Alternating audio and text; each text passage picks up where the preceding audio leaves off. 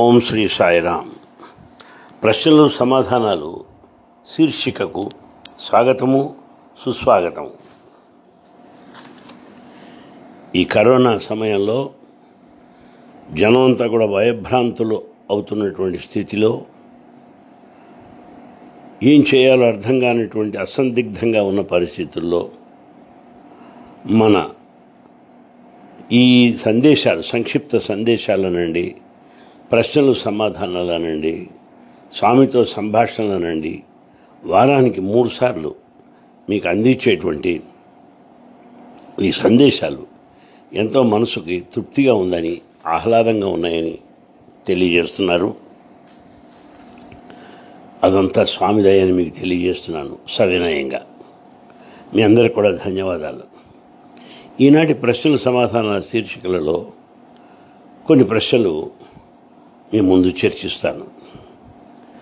వేదికలలో ఎప్పుడో ఒక మాట అంటుంటారు, living with God is education అంటారు. అంటే భగవంతునితో జీవించడం విద్య అన్నారు. భగవంతునితో జీవించడం విద్య. Living with God is education.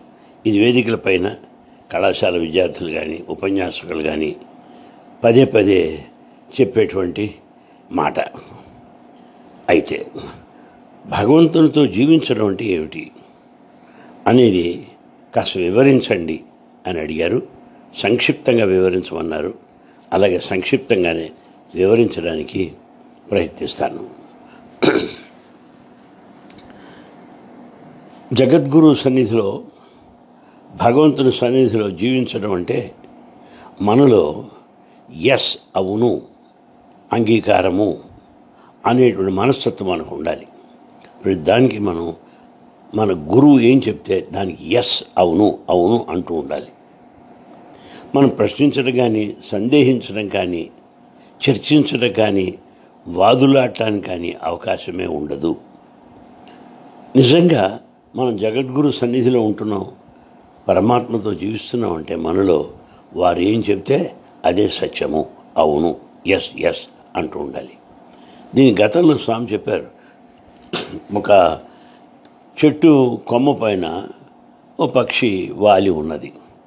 Krishna పరమాత్మ అర్జునుడిని అడిగాట, నాయన అర్జున, అక్కడ ఒక పక్షిని కనపడుతోందా, అదేమన్నా పావురమా అన్నాడు. అవును స్వామి అన్నాడు. మళ్ళీ కృష్ణుడు అన్నాడు, కాదయ్యా అది రామచిలుకేమో అన్నాడు. అవును స్వామి రామచిలుకే అన్నాడు. మళ్ళీ అంటున్నాడు, కాకేయ్యా అని. అవును స్వామి కాకే అన్నాడు. అప్పుడు కృష్ణుడు అంటున్నాడు, అర్జున, నేను ఈ కాకి అంటే కాకి అంటున్నావు, పావురం అంటే పావురం అంటున్నావు, రామచిలక అంటే రామచిలకే అంటున్నావు, ఏమిటయ్యా దేనికైనా అవునవునంటావేమిటి అన్నాడు. అప్పుడు అర్జునుడు అంటున్నాడు, స్వామి మీరు అన్నారంటే అది, మీరు పావురం అన్నారంటే అది ఏదైనా సరే వెంటనే పావురం అయిపోతుంది అంతే. మీరు ఒకవేళ కాకి అన్నారా, అది కాకిగానే ఉంటుంది, మీ మాటే ప్రమాణం అన్నాడు అర్జునుడు. అదే రీతిగా భగవంతునితో జీవించడం అంటే మనలో ఎస్, అవును, అంగీకార తత్వం మనకు ఉండాలి. దాని కాదనేటువంటిది, అది నిజమైనటువంటి దివ్యత్వంతో జీవించడం కాదు అని మనవి చేస్తున్నాను. అసలు ఇంతకీ గురువుకి ఏ హృదయం అవునంటుందో ఆయన గ్రహించగలడు. మనం ఎంతైనా నాటకం ఆడచ్చు, అవునవును అంగీకారంగా తెలియజేస్తూ తలలో ఆడించవచ్చు. కానీ గురువుకి మన అంతరాంతరాల్లో ఆయన చెప్పే మాటలు, సూక్తులు, సందేశాలకి మనం అవును అంగీకారం తెలుపుతున్నామా లేదా అనే విషయం ఆయనకి బాగా ఎరుక, గురువుకు బాగా తెలిసిన విషయమే. ఎందుకు? ఆయన హృదయాంతర్వర్తి, మన హృదయంలోనే ఉన్నాడు కనుక మా నాటకాలన్నీ ఆయన తెలియని కావు. పైగా కొంతమంది ఏమిటి, కొన్ని సందర్భాల్లో గురువు యొక్క మాటలకు అవును అంటారు, కొన్ని సందర్భాల్లో కాదు అంటారు. ఇది చాలా పొరపాటు. కొన్ని అంటే వీడికి 2 రకాల మనసులు అన్నమాట. అవును అనేటువంటి పాజిటివ్ మనసు, కాదు అనేటువంటి నెగిటివ్ మనసు. 2 మనసులు ఉన్నాయి. 2 మనసులు ఉన్నటువంటి వాడు గురువుతో జీవించడానికి కానీ, దివ్యత్వాన్ని అనుభవించడానికి కానీ అనర్హుడు అని మనం గుర్తించాలి. తర్వాత ఇంకా కొంతమంది ఉంటారు, ప్రతిదానికి కాదు కాదు అంటారు. ఏదన్నానండి నో నో నో నో అంటే వీళ్ళకి ఒక వ్యతిరేక స్వభావం ఉన్నటువంటి వాళ్ళు, నెగటివ్ మైండ్ అనమాట వాళ్ళకి. మరి అలాంటి వాళ్ళకు అస్సలు అవకాశం ఉండదు భగవంతునితో జీవించడం కానీ దివ్యత్వాన్ని అనుభవించడం కానీ వాళ్ళ ఊహకే అందదు. ఇంతకు చెప్పవచ్చేది ఏమిటంటే, బేషరతుగా ఏ కండిషన్స్ షరతులు లేకుండా భగవంతుని యొక్క మాటలని మనం అంగీకరించి తీరాలి, అవును అని తీరాలి. దీన్ని మనం ఎంత త్వరగా గ్రహిస్తే అంతగా మనం భక్తులుగా జీవించే అవకాశం ఉంది. అయితే గురువు చేసేది ఏమిటి? ఇందులో ఆయన బోధనని వింటున్నాం, వాటిని అవును అంటూనే ఉన్నాం. ఆయన చేసేది ఏమిటి? ఒక్క విషయాన్ని గుర్తించండి. మనం జీవితంలో సమస్యల వలయంలో ఇరుక్కొని ఉన్నాం. ఈ సమస్యలు చూసి ఎంతో భయపడుతున్నాం, ఈ సమస్యలు చిక్కుకున్నామేం దుఃఖపడుతున్నాం. కానీ జగద్గురు కటాక్షం వల్ల ఏమవుతుందంటే, ఈ సమస్యలను లోతుగా పరిశీలించేటువంటి శక్తి ఆయనకి మనకిస్తున్నాడు ఆయన. అసలు ఇది సమస్యనా? ఈ సమస్య ఎందువల్ల వచ్చింది? ఈ సమస్యకు మూలాలేమిటి అని తెలుసుకునేటువంటి శక్తిని స్వామి మనకు ప్రసాదిస్తాడు. దీనికి ఉదాహరణగా చెప్పాలంటే, చాలా సమస్యలన్నీ మనం సృష్టించుకున్నటువంటివే. సాలెపురుగు సాలెగూడును నిర్మిస్తుంది. ఆ సాలెగూడును నిర్మించింది సాలెపురుగే. తాను నిర్మించిన గూడులోనే సాలెపురుగు బందీ అయిపోతుంది. అదే రీతిగా మనమే సమస్యలు సృష్టించుకొని ఆ సమస్యల వలయంలో చిక్కుకొని పోతున్నాం అనే విషయం గురు కటాక్షం వల్ల మనకు అర్థమవుతుంది. అసలు ఇంతకీ సమస్యల్ని మనం వెంటనే పరిష్కరించాలే తప్ప దాని నుంచి పారిపోవడానికి కానీ తప్పించుకోవడానికి కానీ ఎలాంటి ప్రయత్నం కూడా చేయకూడదు. అసలు ఇంతకీ సమస్య అనే దాని గురించి స్వామి చెప్తారు, ఒక సవాలు లాంటిది, ఒక ఛాలెంజ్. ప్రతి సమస్య కూడా ఒక సవాలు, ఛాలెంజ్ లాంటిది. ఈ సమస్యలు ఎదుర్కోవటం వల్ల మనకు తెలివితేటలు పెరుగుతాయి, తరువాత మనకు ధైర్యం కూడా వస్తుంది. ఎట్టి వాటిని తట్టుకునేటువంటి ధైర్యము, స్థైర్యము, గట్టిదనం మనకు వచ్చేస్తుంది. అందువల్ల సమస్యల నుంచి పారిపోవడం కాదు, సమస్యలు కాదు అంటాం కాదు, వాటిని ఎదుర్కోవటం అనేది మనం నేర్చుకోవాలి. అయితే ఎప్పుడైతే ఈ సరైన అవగాహన ద్వారా మనకు సమస్యలు లేకుండా పోతాయో అప్పుడు మన మనసుకు స్పష్టత, క్లారిటీ ఏర్పడినట్టు అని మీకు మనవి చేస్తున్నాను. ఎప్పుడైతే మనసుకు స్పష్టత, క్లారిటీ ఏర్పడిందో అది చక్కని అద్దంలాగా ఉంటుంది. ఈ అద్దం పైన దుమ్ము ఏదీ లేదు, మనసు అంతా ప్యూర్గా ఉంటుందన్నమాట. ఒక అద్దంలాగా ఉంటుంది. అందులో మన నిజస్వరూపం ప్రతిబింబిస్తుంది. మనం అద్దంలో మనం చూసుకున్నట్టుగా ఏ మనసు అయితే ఎలాంటి దుమ్ము ధూళి లేకుండా ఉంటుందో అక్కడ మన స్వస్వరూపము స్పష్టంగా ప్రతిబింబపడుతుంది అని మీకు తెలియజేస్తున్నాను. కనుక సద్గురు కటాక్షం వల్ల మనకి లోదృష్టి ఏర్పడుతుంది, పరిశీలన, అవగాహన మనకు ఏర్పడుతుంది. మౌనం ద్వారా సహించే శక్తి పెరుగుతుంది. ఇది భగవంతునితో జీవించడం, సద్గురువుతో జీవించడం అని తమకి విన్నవిస్తున్నాను. ఇక తర్వాత ప్రశ్న, అనేకమైన పరిస్థితుల్లో మనం రాజీ పట్టడం నేర్చుకుంటూ ఉంటాం.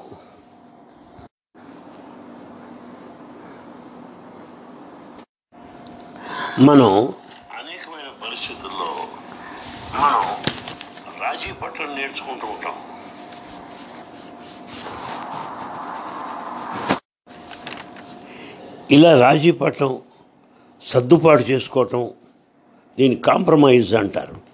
కాంప్రమైజ్ అంటే సర్దుకోవటం, చూడనట్టు ఉంటాం, సహించటం, రాజీ పడటం, ఇది కాంప్రమైజ్. దేనికైనా సరే అంటే వెంటనే రాజీ పడిపోతాం, సర్లే సర్దుకుందాం దాందే ఉంది అనిపిస్తుంది. కనుక ఇప్పుడు ప్రశ్న ఎలా వచ్చిందంటే, ఈ కాంప్రమైజ్ అనేది చేసుకోవచ్చునా, అంటే రాజీ పడవచ్చునా, అన్నిటినీ సర్దుకుపోవచ్చునా, ఏమంటారు అని అడిగారు. దీని సమాధానం దయచేసి గ్రహించండి. సత్యము ఎప్పుడూ రాజీ పడదు. సత్యమునకు రాజీ పట్టం కానీ సర్దుకుపోవటం కానీ ఉండదు. సత్యము సత్యమే. సత్యం విషయంలో నువ్వు ఎట్లా రాజీ పడతావు చెప్పండి? అంటే అసత్యంలో గడిపోతున్నావు అన్నమాట. కనుక రాజీ పడుతున్నావు అంటే అసత్యంలో గడిపోతున్నావు. కనుక సత్యము ఎప్పుడు రాజీ పడదు, దాన్ని మనం గుర్తించాలి. ఇక తర్వాత నీ యొక్క స్వానుభవం, నీ అనుభవం, నువ్వు పొందిన అనుభవం ఉన్నప్పుడు అది నీకు ప్రామాణికం, అది నీకు స్టాండర్డ్, అదే నీకు అథారిటీ, అదే ప్రామాణికం, అదే నీకు ప్రమాణం, ఇంకెవరు చెప్పక్కర్లేదు. అలాంటప్పుడు రాజీ పట్టం ఎక్కడొస్తుంది? ఇతరుల యొక్క అనుభవాల గురించి ఉన్నప్పుడైతే రాజీ పడాల్సి వస్తుందేమో. నీ అనుభవం విషయంలో రాజీ పట్టడం ఏమిటి, సర్దుకుపోవటం ఏమిటి? నీ స్వానుభవం కదా, దానిపై నేను నిలబడవచ్చు. అయితే ఏమవుతుందంటే ఈ మహాపండితులు కానివ్వండి, ఈ వేదాంతులు కానివ్వండి, వాళ్ళ యొక్క అన్వయము, వాళ్ళ ప్రసంగాలు అవి ఎక్కువైపోయి మన స్వానుభవం వెనకబడిపోతున్నది.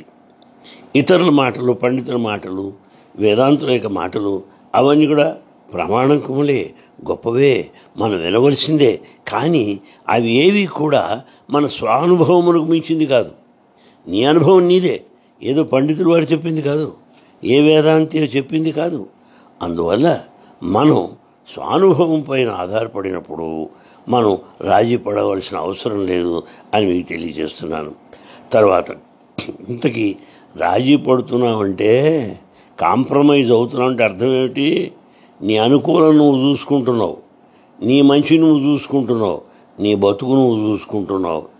అంటే నీ అనుకూలము, దీన్ని అవకాశవాదము అనవచ్చేమో, ఆపర్చునిజం అనవచ్చేమో. ఈ రీతిగా ఈ ప్రధానికి రాజీ పడుతూ కాంప్రమైజ్ అయిపోతుంటే ఏమవుతుంది? నీ అనుకూలము అది ప్రథమ స్థానానికి వచ్చింది. సత్యము కంటే నీ అనుకూలమే అది గొప్పదైపోయింది, సత్యమును స్థానం లేకుండా పోయింది. కనుక రాజీ అనేది నిన్ను సత్యాన్ని దూరం చేస్తున్నది అన్న విషయాన్ని గుర్తు చేసుకుంటున్నాను. తర్వాత ఇంతకీ సత్యం అనేదండి అదొక వ్యాపారం కాదు. సత్యము సత్యమే. ఆ సత్యము దేని గురించి అన్నమాట? మన యొక్క పరిణామం, ట్రాన్స్ఫర్మేషన్, అది దానికి చాలా ముఖ్యం. ఎలా మార్పు చెందుతున్నాం, ఎలాంటి మార్పులు మనలో వస్తున్నాయి, ఆత్మతత్వాన్ని మనం ఎలా గుర్తించగలుగుతున్నాము అనే విషయమే సత్యము, ఇంకేది కాదు. ఇక మిగిలినవన్నీ కూడా సాంఘిక సంబంధమైనటువంటి మర్యాదపూర్వకమైనటువంటి మాటలు, చర్యలు. Social conformity. సోషల్ కన్ఫార్మిటీ అంటే ఏమిటి? సామాజిక పరంగా, ఇతరుల పరంగా మనం ఏదో రాజీపడి పలుకుతున్నటువంటి మాటలు, చర్యలు తప్ప సత్యము కాదు అని విన్నవిస్తున్నాను. అసలు ఒక విషయం అండి, ఎప్పుడైతే మనం రాజీ పడుతున్నామో అప్పుడు మన తత్వము, మన నిజస్వరూపము అనేది ఎప్పుడు కూడా అనుభవానికి రాదు. మనం సరియైన మార్గంలో ప్రయాణించటం లేదు, అసలు మార్గానికి దూరం అయిపోతున్నాం అనే విషయాన్ని గుర్తించాలి. కనుక రాజీ పడటం, సర్దుకుపోవడం అనేటువంటిది సరియైన విధానం కాదు. అది బహుశా రాజకీయాల్లో పనికొస్తుందేమో కానీ ఆధ్యాత్మికలో అసలు పనికిరాదు అని మీకు విన్నవిస్తున్నాను. తరువాత ఎప్పుడైతే నీవుగా నిలిచావో, ఒక వ్యక్తిగా నువ్వు నిలిచావో, అప్పుడు నీకు ధైర్యం వస్తుంది. ప్రపంచం అంతా కాదన్నా సరే నీ విశ్వాసాన్ని, నీ నమ్మకాన్ని, నీ సత్యాన్ని వదులుకోని అవసరం లేదు, వదులుకోక్కర్లేదు. ఎన్ని శిక్షలన్నా పడినివ్వండి, అంతే, నువ్వు తట్టుకోగలవు. ఎందుకంటే సత్యం నీకు అంత బలాన్ని అందిస్తుందని తెలియజేస్తున్నాను. ఇంతకీ ఈ విషయంలో గురువు చేసేది ఏమి అంటే, చుట్టూ ఒక చక్కని వాతావరణాన్ని నిర్మిస్తాడు, అనేకమైన పరిస్థితులు కల్పిస్తాడు. వీటి వల్ల మనకు మనముగా జీవించడం ఎలాగా, మన స్వస్వరూపాన్ని తెలుసుకునే మార్గంలో ప్రయాణించడం ఎలాగా, తర్వాత ఎలాంటి రాజీ పడకుండా ఎలా జీవించాలి అనేటువంటివన్నీ కూడా మనకు స్పష్టంగా తెలిసే అవకాశం ఉన్నది. బాబాగారి ప్రసంగాల్లో కానివ్వండి, బాబాగారి ఆంతరంగిక సంభాషణలో కానివ్వండి, అనేక విషయాలు చెప్తూ ఉంటారు. కానీ ఏ అంశము కరెక్ట్గా నీ హృదయాన్ని తాకాలనో, ఏ అంశము నిన్ను బాగా వేధిస్తున్నదో, ఏ అంశం పైన నీకు ఎక్కువ ఆసక్తి ఉన్నదో, కరెక్ట్గా స్వామి చెప్పిన విషయం నీ హృదయాన్ని తాకుతుంది. దానికి సంబంధించింది నీకు వెంటనే అర్థమైపోతుంది. కనుక స్వామి మాటలు, స్వామి ప్రసంగాలు నేరుగా కానివ్వండి, ప్రత్యక్షంగా కానివ్వండి, ఇండైరెక్ట్గా అప్రత్యక్షంగా కానివ్వండి మనకు స్వామి సందేశం సత్యాన్ని తెలియజేస్తుంది.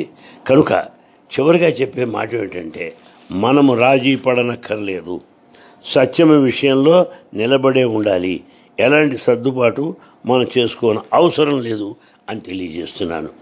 ఇక తర్వాత ప్రశ్న, మనసుకి కొన్ని పరిమితులు ఉన్నాయా అని ఆయన ప్రశ్న వేశారు. చక్కని ప్రశ్న.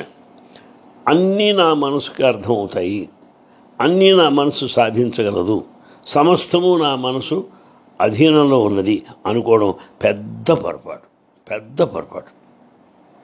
అన్నీ నీ మనసు యొక్క అధీనంలో లేవు. మనసుని మించినటువంటిది, మనసుని దాటినటువంటి కొన్ని స్థితులు కూడా ఉన్నాయి. అది మనసు యొక్క పరిధికి చెందింది కాదు. ఉదాహరణకి చూడండి, ఆనందము అది మనసుకు సంబంధించింది కాదు. అదే మనం బ్రహ్మానందంలో ఉంటాం, సమాధి స్థితిలో ఆనందపడుతూ ఉంటాం, ధ్యానంలో ఆనందపడుతుంటాం, అది మనసుకు సంబంధించింది కాదు. జీవితం అంతా ఉత్సాహభరితంగా ఉంటుంది, జీవితం అంతా ఒక ఉత్సవంగా మారిపోతుంది, సెలబ్రేషన్, అది మనసుకు సంబంధించింది కాదు. అది మనసుని దాటినటువంటి స్థితి. కనుక మనసుకు సంబంధించినవి కొన్ని, సంబంధించనివి కొన్ని అని మనం గ్రహించాలి.